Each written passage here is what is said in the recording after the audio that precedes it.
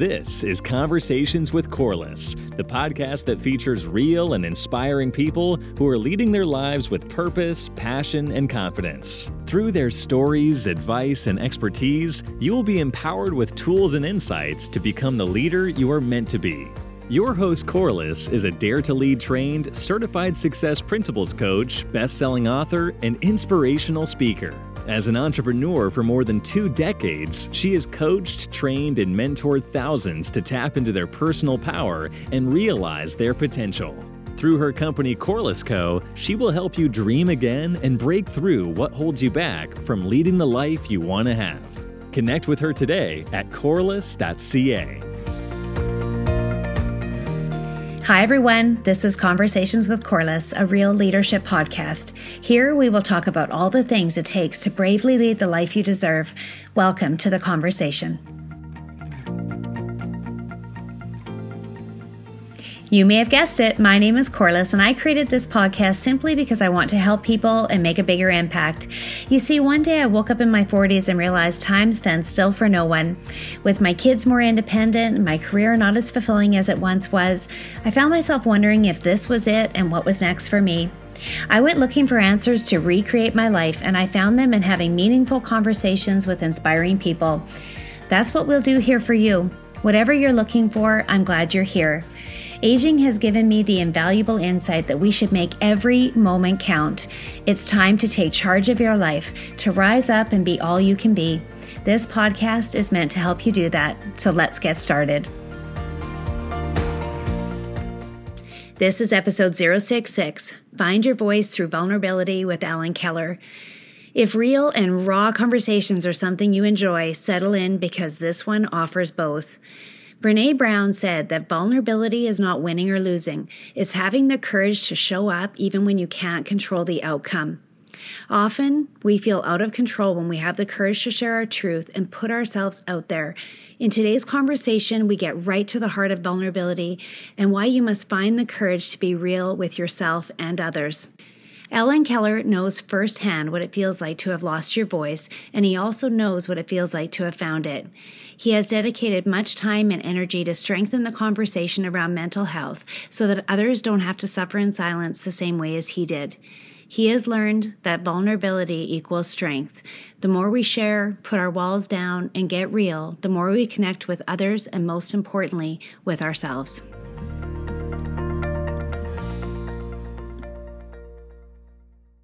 So welcome to the show, Ellen. After spending some time with you and listening to your keynote earlier this month, I'm so thrilled to have you here and to share you with my audience. Thanks so much for joining us today.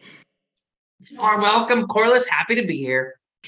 So tell us about vulnerability and where it begins and where the root is, because most guests that come onto the show have a backstory that's connected directly to the topic that they're sharing about. So why don't you kind of get us familiar with Ellen and who you are and why this is something that you speak to and you love sharing with people now? Yeah, what a loaded question. Let's just dive right in. Vulnerability for me, Corliss, was hard. It was hard to remove that proverbial mask. It was hard for me to let people in. And I grew up small town Saskatchewan where we didn't talk about things like mental health. I had no clue what addiction even was. And so in hindsight, when I look back at my struggles, which really started in grade 8, the problem was that it had never been modeled that it was okay to talk about one's pain, to be vulnerable, to reach out for help. I didn't have men in my life who could demonstrate that for me. And what ended up happening was I just internalized everything. I suppressed all my pain. I didn't talk about it. And because I didn't talk about it, I was the one who suffered more than anyone else. But you get to a place where you realize this is not working. Like I have to do something. Obviously, if we want something different, we have to do something different. And in time, I was able to reach out to some formal professionals. But, Corliss, what happened for me the very first time that I met with a formal professional, which was a doctor, I spoke about my challenges with mental health for the first time. And I felt like this doctor didn't see me as a person. he very much went through this checklist. Do you eat? Do you sleep? Do you cry? And I was mortified. And there was no eye contact. At the end of that appointment, he writes a prescription, hands me a piece of paper, and that was my beginning with pharmaceutical pills to manage my challenges with mental illness. And so my first crack at vulnerability was a tough one. And wow, what followed was, I think I saw almost 30 different mental health professionals. I was on a combination of 12 different pharmaceutical pills in a span of 6 years. And I was hammered with so many labels. And so initially I'm like, okay, this is what happens when you're vulnerable. There was so much shame and so much stigma. And it took me a long time to recognize that through vulnerability came rewards. Okay, what an incredible start here. You're right. We're jumping right in because your story is loaded with a whole bunch of reasons as to why you would withdraw instead of be vulnerable. So just expand on that a little bit. What happened next? So how did you go from, being medicated to owning your power through vulnerability? I found that as I started to share my experiences with others, I felt better. I started to understand that the act of feeling is what led to healing. And the more that I was able to slowly let people in, the better I felt. But I also found that the Western approach to my challenges with mental health were not working. I reached a point, Corliss, where I realized I have to try other alternative therapies or I simply will not be here. It was that clear. And I started to meet with all kinds of different alternative healers. I tried Reiki. I drove for hours all over the province of Saskatchewan, Alberta, trying to find a different way. And what I learned is that what works for me won't work for others necessarily, but I understood the value of an open mind. And you talk about vulnerability. I was a compulsive gambler. And I found that there was so much shame in that one. I was also an alcoholic, but that one was easier because I think our society has understood that that's a legitimate addiction. But with the gambling, I always said, like, there has to be other people who are struggling with this. There just has to be. And when I went to all these 12-step programs for Gamblers Anonymous, I never saw young men. So I actually rented a church basement in Edmonton, and I decided to start my own support group. And initially, nobody came. Like the first 3 weeks, nobody came. But eventually someone did, and Global News actually picked up this story. And what I found interesting is that when you create the space around a common theme, eventually people will come. Because after 3 weeks, 4 weeks, 5 weeks, then we started to grow. And as I started to connect with other like-minded individuals, I started to hear my story through their story. And just like that, I realized that I wasn't alone. And vulnerability breeds vulnerability. And I think we as a group just fed off of each other. We went to those places and we could connect. And when we started to share our experiences, we felt better. And that carried over through Alcoholics Anonymous. It carried over through bipolar support groups. And every single time that I was able to get myself into those spaces, while it was very hard to be vulnerable initially, I always left feeling better because I was able to get some of that darkness out. And right there, Corliss, I think in large part is the very definition of healing. The more that we can get the darkness out, the more room there will be for light. Oh, I love that a lot. So often we just feel like we're alone in our struggles, don't we? And when we open up our hearts and share courageously, we somehow, it's like we just create a little space for something else to creep in. Is that what you're saying? 100%, because I found out very quickly that we are actually only alone when we choose to be alone. And I spent way too many years isolating, withdrawing, swearing I was the only one who had these challenges.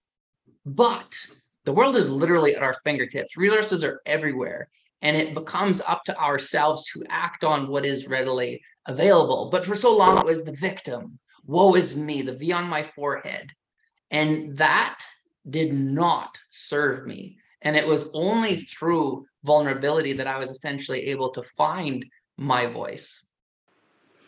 One of my favorite quotes by Brene Brown, who of course is kind of the first person, I think, to speak very openly about vulnerability. She said this: vulnerability is not weakness, and that myth is profoundly dangerous.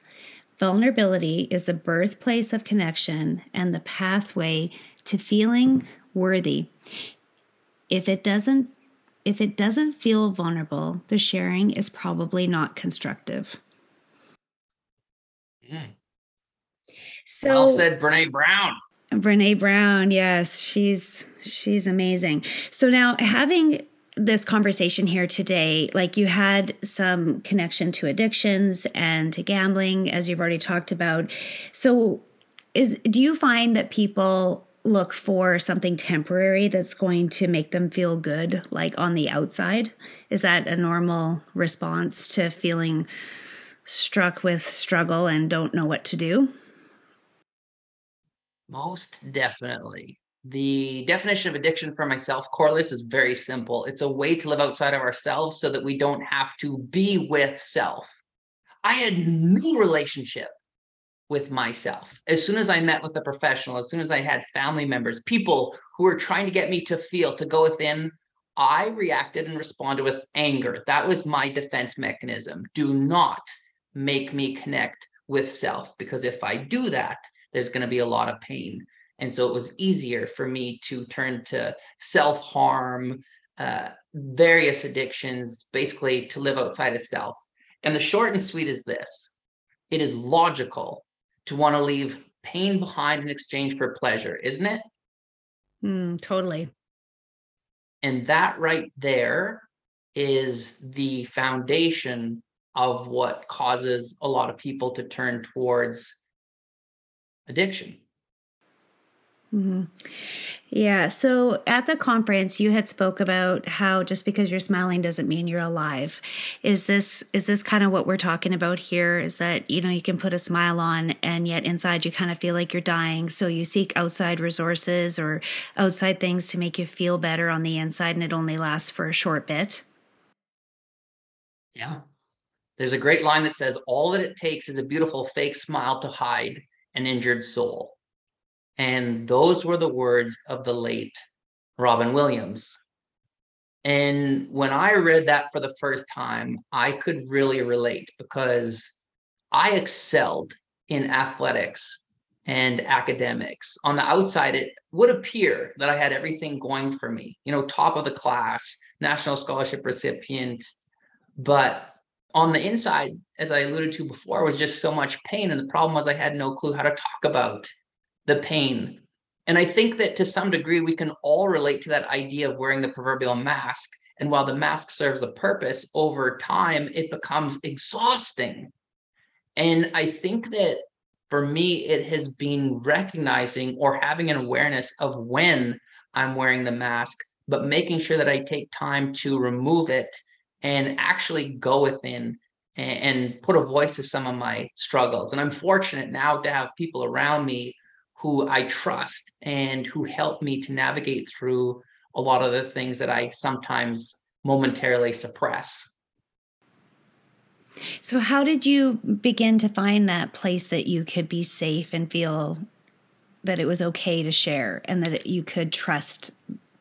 How did you do that? Because I think a lot of people who are struggling with keeping their truth inside and not sharing it is because they have a history of people hurting them or not supporting them, or they take the step and they say, okay, I'm going to share it, and then they get shut down. Where did you begin? I know you said that the pain was strong enough that it forced you to, and you knew you had to make a choice, but how did you find the safe place to do that? Yeah, it's hard. And how often doesn't that happen? Just like you said, Corliss, where finally we give ourselves permission to reach out, because often we have a very small window. And if we are met with judgment, or if we feel like we were not seen and we were not heard, it is very easy to put our walls back up quickly and revert back to those old destructive behaviors. And I was someone who I was like, well, okay, I tried. It didn't work out. It's easier to go back to those old behaviors. It's harder to keep trying. And just because it didn't work for one doesn't mean it won't work for another, where you will experience some sense of freedom or liberation from those feelings. And you always have to take a risk. But what's the alternative? And so for me, I think I just kept trying in my own way. And eventually I was able to meet with a few people who I felt really heard me, really saw me. There was a teacher, his name was Ian McNeil, a professor at the University of Alberta. And this is a prime example of someone who took the time to see a young man who's in pain. And he took the time to listen, not fix. Because I was a student in a class that had 300 other students. And this professor, Ian, after a lecture, approached me. He came up to me and he said, come to my office, Al, let's talk. And right there, I was like, what? I have talked to you maybe a handful of times. Like, what's this all about? But that was an afternoon where I felt like I had to start letting people in. And I felt like I could potentially trust him. And so on that afternoon, I actually walked up to that third floor. His office door is wide open. I walked in and I remember he pointed to a chair and he asked me to have a seat. And then he leaned forward, fully engaged, and he said, how are you doing today, Alan? And that right there is different because, that question, how are you doing? It's so damn robotic. But it changed when he said today and when he used my name. He made it personal. But I don't know what the number is. It's like 7% of the way that we communicate is verbal. The other 93% comes from tone, mannerisms, posture. And it was in that moment where I realized he really genuinely means what he's asking. And that was probably the first time in years that I was willing to take off that proverbial mask. And I just said, okay, Ian, you want to know? And I just, blah, 10 minutes, blah, I just talked. He did not interrupt me once. He just listened. And I think what was interesting about Ian is he understood that we all want power. We all want control. And so the question that he poses, he says, Al, are you happy? Just like, Ian, no, man, I'm not happy. And so then he says, well, what are you going to do about it? And at that point, he gave me resources. And I understood that it was then up to me to access those resources. And he just continuously supported me. But because of Ian, because of that moment on that afternoon, he helped me to understand that there were people who genuinely cared. And sometimes it's just one. It takes one. You know what's fascinating? I was speaking in Bonnyville. Bonnyville? It's all a blur. I think it was Bonnyville, Alberta. I had 700 educators. And I told this story. And after that keynote, there's a guy who emerges from the audience who says, Ian McNeil changed my life as well. I was about to drop out of university, and Ian totally changed my life. I was like, it's amazing. It is amazing. It takes one. Okay, I have goosebumps all over. Bravo to you, Ian. But truly, if you look at the power of his example and showing that he cares and taking the time and being that person who actually did take a genuine interest and care, look at the impact that his work or his caring is doing, because it's living on through you and through the other student and who knows how many other, right? So incredible story. Thanks for sharing that. Now, you've talked before about the two basic human needs, see me, hear me. And is that kind of a general, like, everybody, no matter what age, what gender, where you come from, is that pretty much what everybody's seeking is see me and hear me? I think so. I think so, Corliss. I think that is absolutely universal. The tagline that I chose for the business was to be seen, heard, and supported. Because when I look back through all of my struggles, I never wanted to be fixed. None of us do. I think that at the root of everything, yeah, we want to be seen, we want to be heard, and lastly, we want to be supported. But considering the theme of this podcast, the only way that we will ever have those three things met is if we give ourselves permission to be vulnerable. And to take a risk, like you said, it only takes one. And just because you haven't had that experience with someone yet doesn't mean that you're not going to. And there is safe places that you can seek out as well. There is people who will hear you, who will see you and be there to support you. Yeah, 100%. There was a woman recently. This was a smaller group, and she raises her hand. I'm halfway through a chat, and she says, do you ever feel, Al, like the entire world is out to get you? And that brought me back to where I once was, because absolutely I did. But that was a time in my life where I was the victim. Woe is me. And I think that that becomes a mindset. And as soon as I realized that the world is not out to get us, as soon as I understood that it was up to me to create my own happiness and stop waiting for people to potentially save me, like what I'm saying is I had to learn how to do the work. And that's just it. Healing is work. I think often we have this notion or this belief that healing is, magical, and it's hard. It is so hard. And again, in large part, if we want to heal, we have to be vulnerable. We have to be truthful. And as an addict, lying, manipulating was just a way of life for me.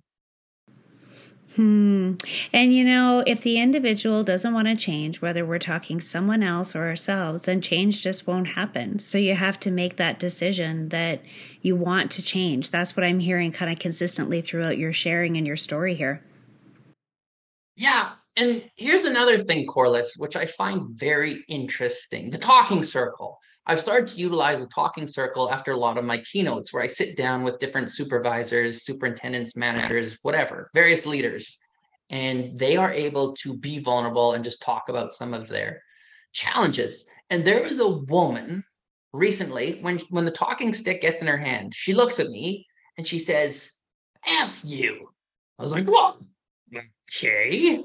And she says, once again, the focus is on the person who's struggling with mental illness. The focus is on the person who's struggling with addiction. What about me?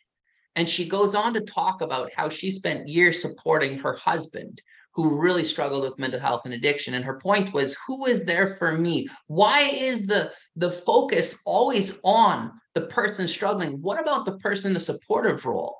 And that is a very valid point, because I think that often that individual is feeling such helplessness. Like we always want the people that we care about to, essentially be happy, to access the resources available. But like you said, Corliss, if someone doesn't want change, change will not happen. But then what can often take place is we lose ourselves in the journey of others. And this is where it's almost like a three-legged race where we tie ourselves to the other individual. And then if they fall, we fall. And that's a whole nother conversation where you have to learn how to almost take your power back, how to surrender to the things that you cannot control. How to surrender to the things that you cannot control. And you're right, that is a whole other topic of conversation, but it's worthy of talking about. You remind me of a friend of mine who her husband was in a tragic accident, and he became a paraplegic, and everyone centered on how terrible it was for him. And it was obviously terrible for him. His life, his career, everything as he knew it was changed by that accident. But then I watched her over the years be his caregiver, take care of him, and it was almost like nobody was really thinking about her. They were thinking about him, and that it was, looking out for him or supporting him. Nobody realized that her life changed with it as well. And I think that's okay for us to include in today's conversation, that sometimes it really is just hard. It just really is. And as much as we want to honor our feelings, I think that's part of vulnerability, is just to not deny them and to just say, hey, this is how it feels, no matter what your situation is. Yes. Yes. And I would fully agree. Life is hard. It is that simple. Yeah. It actually, if there was one word to describe life, that's probably the word that I would use: hard. And I feel like most people would never guess that about me, because I am often very outgoing. I am smiling, but like everyone, I have my struggles. And the difference is that today I have understood and embraced the power of using my voice. I have people around me who can sense when I'm struggling before I can, and they encourage me to access the resources around me. And it can take time to find those people, but they are there. I have the most exciting announcement to make. Well, actually, I'm not able to fully make it yet, but as a loyal listener, I wanted to invite you to be in the know by joining the Lead Conference Canada waitlist at corliss.ca/lead 2023. All I can share for now is that on November 3rd and 4th, 2023, we are bringing an incredible lineup of professional and inspirational speakers to our province to empower you to lead your life in a new and exciting way. Plan now to join us for 2 days of connection, motivation, and inspiration. When you join the waitlist now, you will be the first to learn about our speakers as they're released and have the chance at the best pricing available as an early bird. Join the list now at corliss.ca/lead 2023. So, Alan, what was your hardest, or maybe you've already described it, if you could think of one circumstance that was just so incredibly hard for you to have the courage to openly share about, whether as a public speaker or as a mental health advocate, or maybe in your own personal story, what was the hardest thing that comes to mind is just that was so hard for me to talk about? Oh yeah, that's easy for me. So I spent most of my life trying to harm or kill myself. And I guess I really didn't understand why I hated myself so much. I loved smoking at an early age because I felt like I was killing something inside. I loved drinking alcohol at an early age because I felt, again, like I was killing something inside, drowning my demons. But as we know, eventually the demons learn how to swim. And trauma is fascinating. And where I'm going with this is, only once I left behind the destruction, the addictions, and I had support, could my body unleash some of that trauma. And I started to get these flashbacks, and I started to recall being sexually abused throughout my childhood. And first of all, where do you go with that kind of pain? You do not just call up people and say, hey, this is what I'm going through, this is what I'm feeling, this is what I'm remembering. You talk about shame, you talk about disgust, you talk about lack of resources. I had a very hard time. I had a hard time staying alive that year.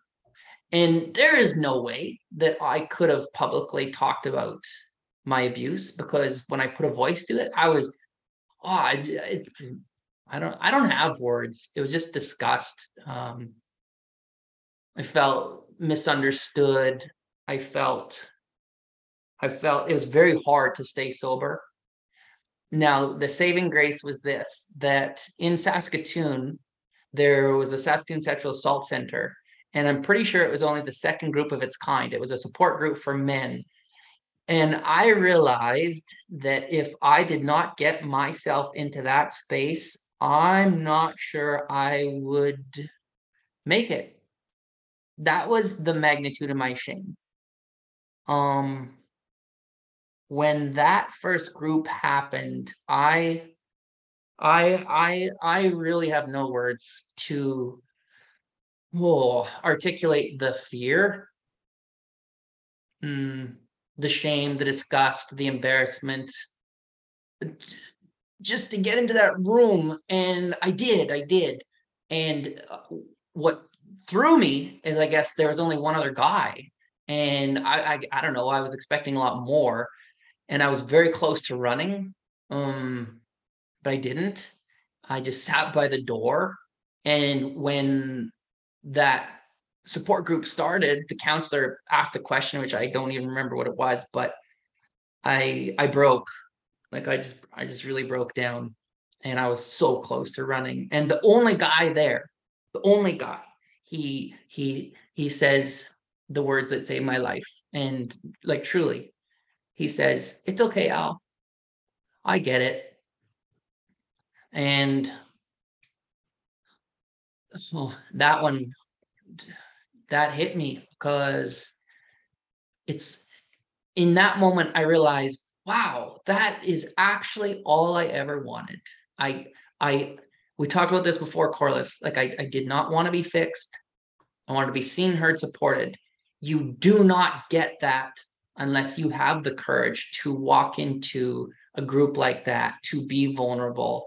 And that was the game changer.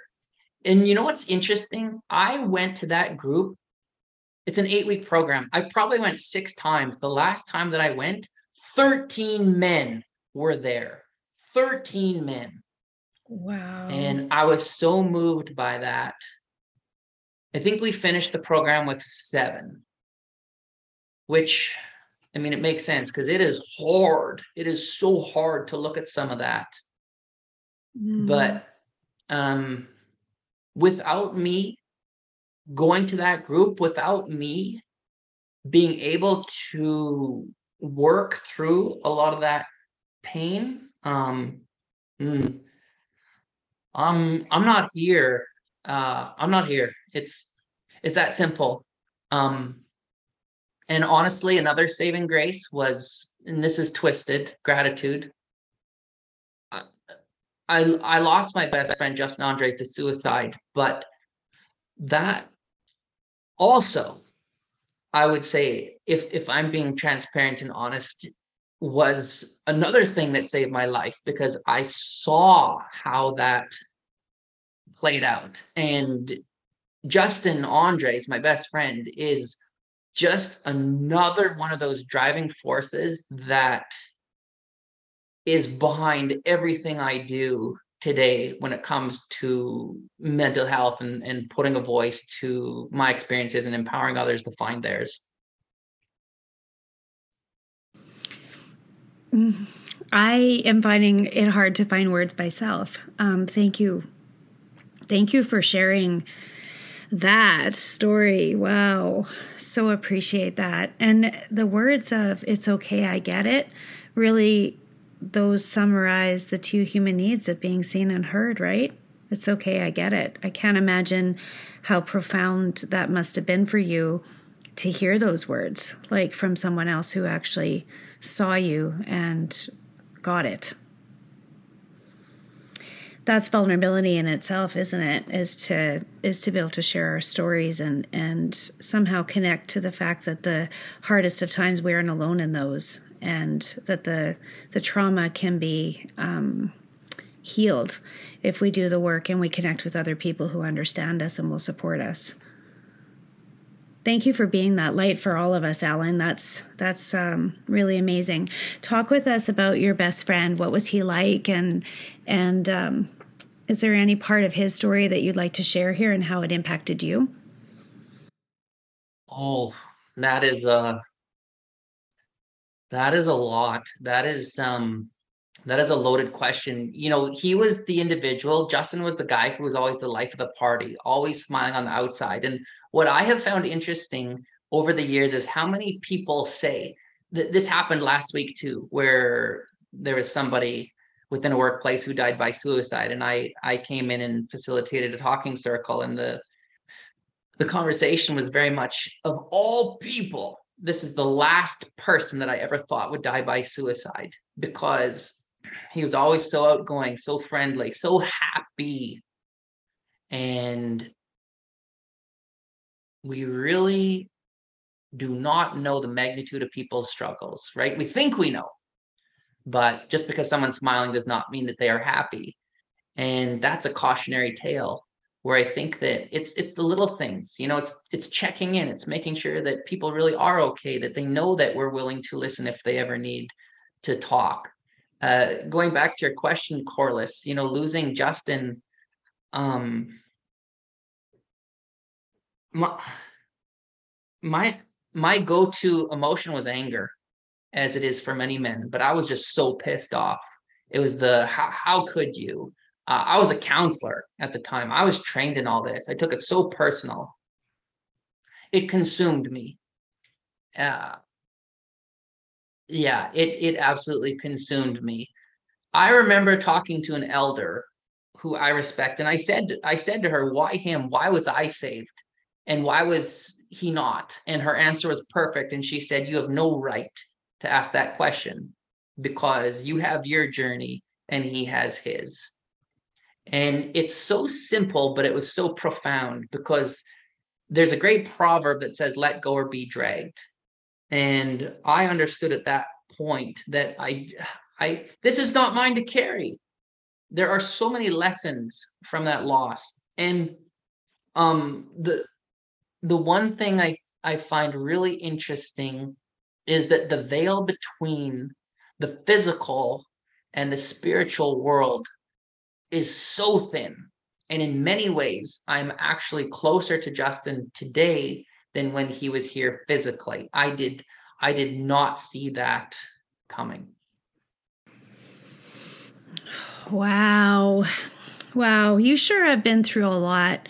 And I see that you've created purpose from the pain of all of the stuff that you've been through and all of the suffering and all of the challenges. You have done an incredible job of not only leading your life, which is what I talk about all the time, but you've done it in such a way that you've created purpose and power from it, Alan. Thank you for who you are. Thanks for taking an interest. I mean, you say it perfectly. From the ashes, we will rise. And I think we can all speak to that. When we can turn our pain into some kind of purpose, that's a beautiful thing. And it doesn't have to be through some kind of a stage or a podcast. I mean, every day we are truly in a position where we can impact people's lives. And you've said the word connection numerous times. You've mentioned the word story numerous times. We all have a story, and nothing has the power to connect us like our story. And finding the courage to be vulnerable enough to share that story and to share your truth can actually come full circle to creating purpose from the pain and from our own stories. Amazing. Is there anything else that you think that everybody should know, on this topic, or is there some words of wisdom that you feel like you still want to share on this topic? This is just gratitude. I guess I wish I could have understood that pain was not permanent. But I mean, hope is everything. Hope has always been everything for me, but obviously hope also requires action. You have to be willing to do something about it. And I think for me, that was the game changer, where I started to actually, let people in. I started to put a voice to pain. And because of that, I realized that I wasn't alone. It's like if you find yourself sitting in a dark room, are you the kind of person who just sits there and waits for someone to rescue you? Or are you the type of person who will get up and try to find a light switch or scream or try to get help? And I think through that metaphor, for a long time would just sit. I would just sit in complete darkness. I know what it feels like to have lost my voice, and I know what it feels like to have found it. And I just hope that people anyone listening has the strength and courage to be vulnerable, to put a voice to their pain. And while it's difficult, I guarantee you it has the potential to provide numerous rewards. It does. And I would say that I align with that completely, even with my own story. So, Alan, what's coming up for me here now is, what if you don't feel like you're worth it? You know, to stand up and fight for yourself and to find the light switch and to keep fighting. And like, what would you say to that person who's like, I don't know, I'm not really worth it. I don't know if I am.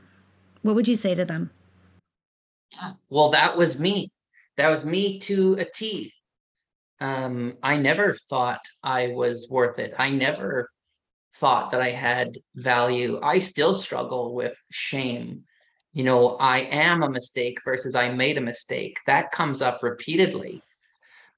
And I think, oh man, there actually is no logical reason why I should still be alive after the life that I've led. Other than I feel like I'm just here to carry a message. And I feel like I mean, I'm far from religious, but I'm very spiritual. And I think that we're all here still because we have unfinished business. And if that was not the case, then I think Creator would say, time's up, it's time to come home. And so I think that for anyone who's sitting in that place that I was, of absolute shame and feeling like it's just not worth it anymore, you gotta wonder why you're still here. And you're still here because, like I said before, there's unfinished business. And who knows how one day you can use your story. Like there is, it's what you said before, Corliss, pain to purpose. I saw none of this coming, but you look at every single individual who has gone through challenges of mental health or addiction or trauma, whatever. I mean, pain is pain, it comes in every shape and size. But when people are able to overcome that, it is so empowering. And I will stand in the corner of anyone who has the ability to put a voice to their pain. And I think that's where I'm going with that question, is I would just really encourage that individual to dig so deep and try being vulnerable. Because the shift in social media is that, I would say 5-10 years ago, for sure, if somebody were to talk about their challenges with like addiction, trauma, mental illness, they probably would have been, it wouldn't have been met with as much compassion as it is today. Because what's beautiful is when people talk about their sobriety date, for example, or overcoming some kind of challenge, they are getting compassion. They're getting applauded, for that effort. And that's a beautiful, beautiful thing, which to me means that we're moving the right way. Oh, that's so true. When I started showing up on social media, I had to prep myself. Because I had to put on the armor and, show up a certain way because I thought people were going to be judging me. And of course, on social media, you have no idea who's watching. People can hide behind a screen, right? And I would prepare my message. I would do my hair. I would do my makeup, because I don't know if this is the same for you, Alan, but for women, it's like I'm going to be judged if I don't look a certain way. So it would take me forever to create content. And then during COVID, one day I showed up. I just had something to say. And I showed up with my hair in a ponytail and in my pajamas still, having my morning coffee, because it just felt like I have to say this right now. I'm in this. And I really felt like everybody was in it during COVID. So I was like, okay, I'm just going to go live. So I went live. That video went completely crazy with the responses of people like, I feel like I can see you. I feel like you're me. You're saying things that's how I feel. And it was crazy, the response. And I was like, oh, for goodness sakes, all I have to do is show up and just be myself and share my honest truth in my pajamas. And it doesn't matter what I look like. And everybody's going to be like, I feel this. I'm like, well, that's easy. I could do this every day. Now, I'm not always going to show up in my pajamas with my hair undone. Obviously, I'm a professional, but it really taught me something about just being vulnerable and owning our truth and being who we are. We're underneath it all. We are all the same. We all have our struggles. We all have things that we've been through that are difficult.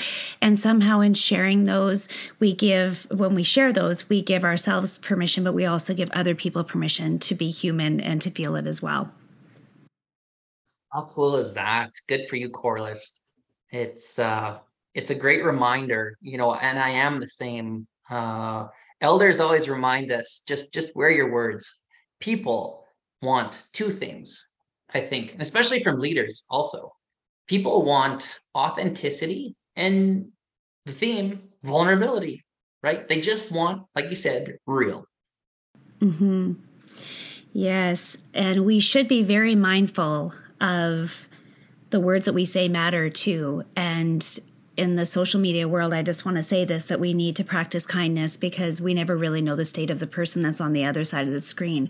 I had a particularly difficult month recently, and it was a difficult month. I just had a series of things that had happened that were really challenging, and they were just normal life things, but it ended with a really tough week where I had to be outside shoveling in the freezing cold. I burned my face, and like the wind burned my face. My skin wasn't even good. I was exhausted, and I had a particular struggle with a financial setback that I was not prepared for, a significant one. Just all these things happened, and it was kind of the straw that broke the camel's back. It was just like it felt really heavy and really hard, and it was just like, gosh, when is this going to end? And I like to pride myself on being a really positive person, and I can turn it around and I can find the good, and I certainly practice gratitude. But that day, I was like, it's really hard to be positive right now. As I was outside trying to boost my son's car in the freezing cold and, bothering my neighbor to come and help me, and just all these things were going on. So I posted this picture and just said, sometimes it's hard to be positive. Now we need to choose that and we need to make that choice, but we also don't need to deny our feelings about this. So I shared this story. And one of the things that came out from that was a hater, so to speak, decided to message me privately. It was a fake account, so I don't know who it is. But anyway, this person messaged me and said, why don't you just stop posting and go die, you deadbeat? That was the exact words. And I read that, and at first I was like, gosh, what kind of state is this person in that they would take the time to message another human being this? And then the second thought was, thankfully, I have the tools that this is going to roll right off of me, and I'm going to just let this go. I'm not going to let this sit in me. But then it made me think, on the other side of that, what if I wasn't in a positive mental state? And that could have impacted me so terribly, like in such a terrible way. So I think we have to be very mindful of who we are, how we're showing up, to not only be courageous in being vulnerable ourselves, but to really support people when they're being vulnerable too, wouldn't you say? Wow. Yeah, there's a lot of lessons and everything that you shared. Thanks for sharing all that. Words are power, 100%. And while I can totally understand that hurt people, it's still hard to receive a message like that. And yet somehow I feel okay to share it because I think sometimes we get it. People say things to us that it can affect us, and we always have a choice with that as well. So if you're in a state of struggling with something and you've been vulnerable enough to share it, you get to decide whether or not, or whose opinion you really take in and really hold to heart, and you can find someone else, that will support you. So just keep fighting, keep moving forward, and it's there. It's there for you, I guess is what I'm trying to say. We're all human. Mm-hmm. Mm-hmm. Well, exactly. Well said. Alan, with that, I'm gonna close the podcast with the last couple of questions here, and I would like you to just finish your story because you told us where you were. You've kind of told us how you turned it around, but tell us where you're at now. Because I know that you had such a beautiful life now. You live in a great place. Not that it doesn't come with some challenges, of course, but tell us about you, where you're at now.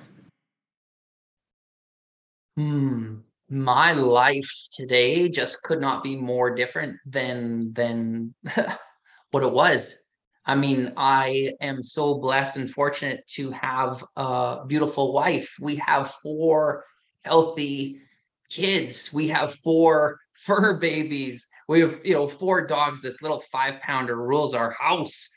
But just the love, I always had a hard time accepting love. I had a hard time loving self, and I had a hard time loving others. And between my wife, my kids, the dogs, uh, just learning kind of what we've talked about, that I am worthy, we're all worthy of love, of happiness, of moments in peace. That's wow, I'm full. And then on top of it, to be able to put a voice to some of my experiences and help other people to perhaps connect to my story, or get them to reach out for help, or more than anything, just listen.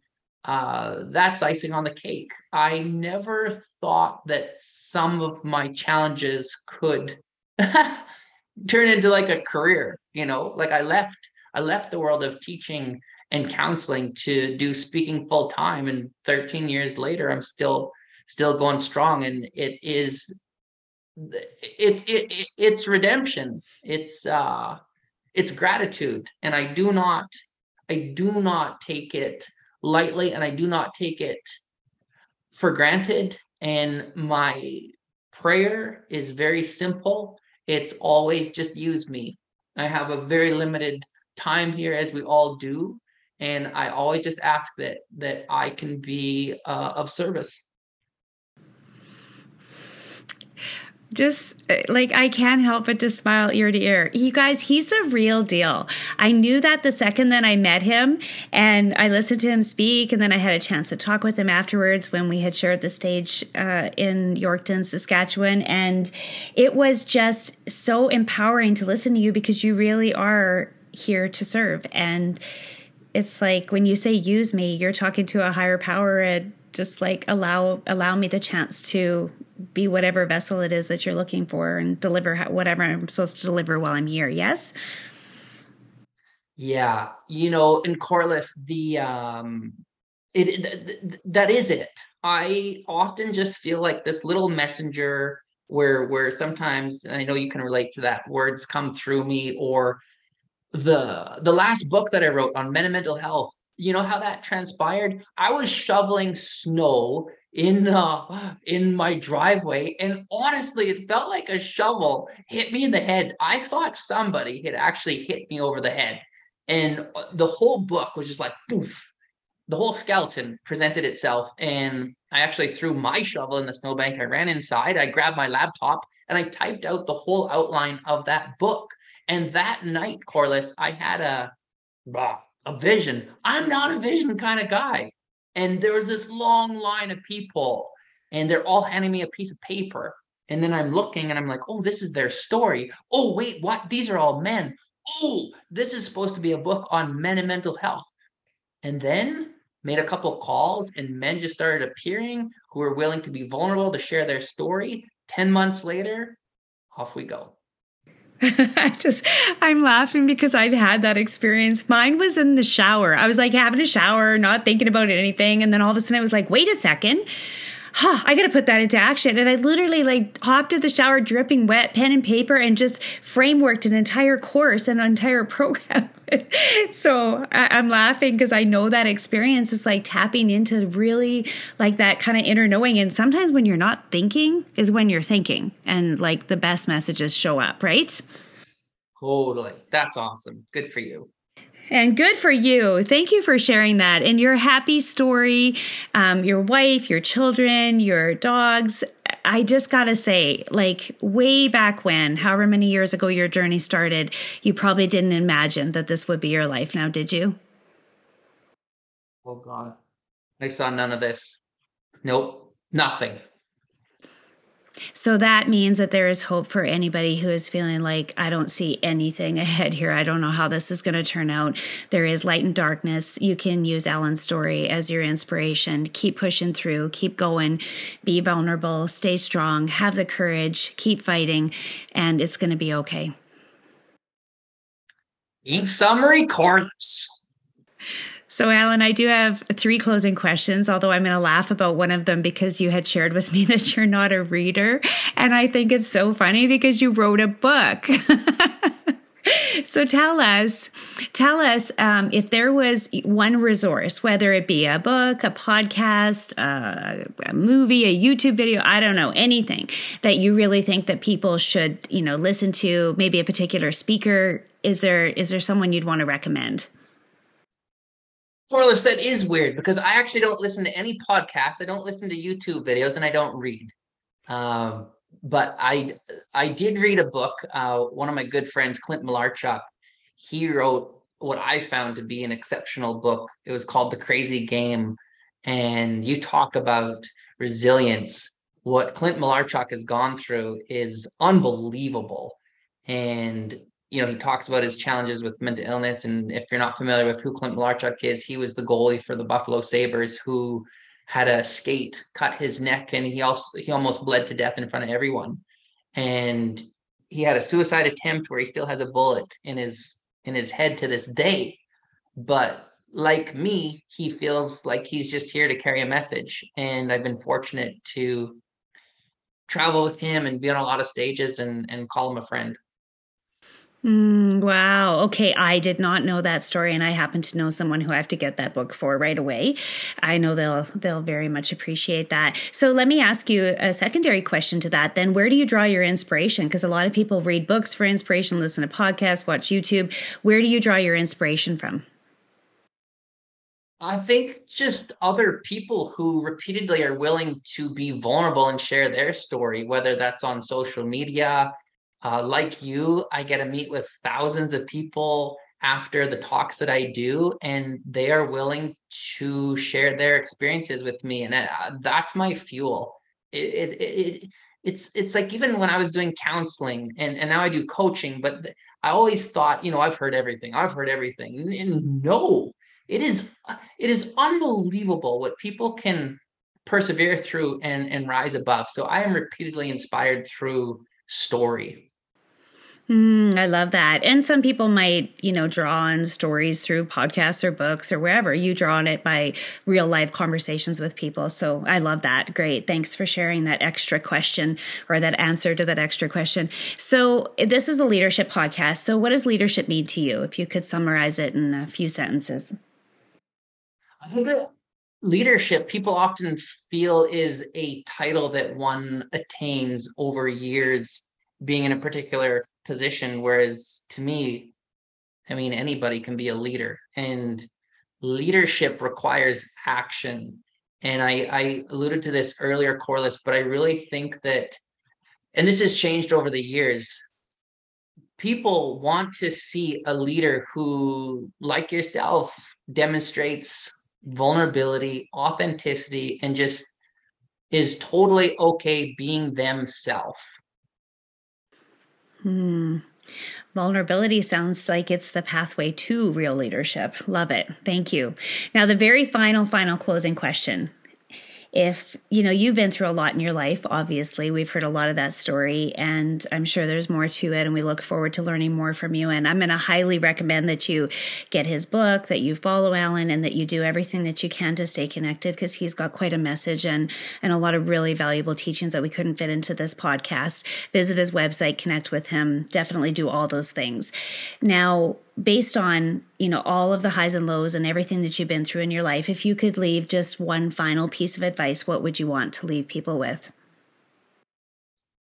John Bradshaw is a phenomenal speaker, and I taught at a lot of different colleges, and I'd always show a video by John Bradshaw.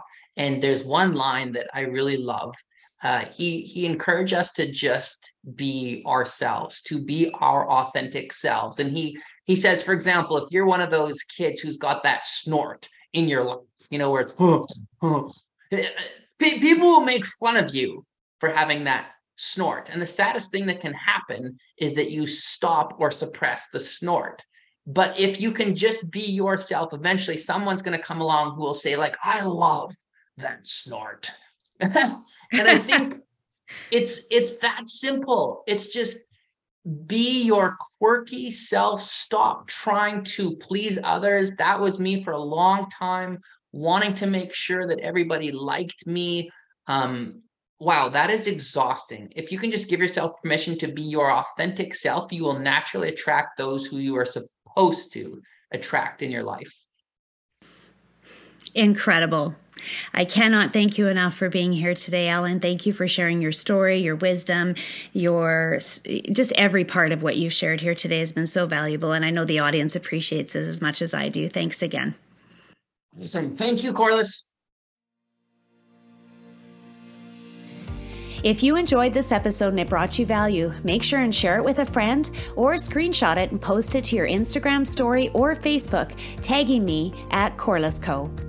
I know the most precious of all commodities is your time, and I want to thank you all very much for spending this time with me today.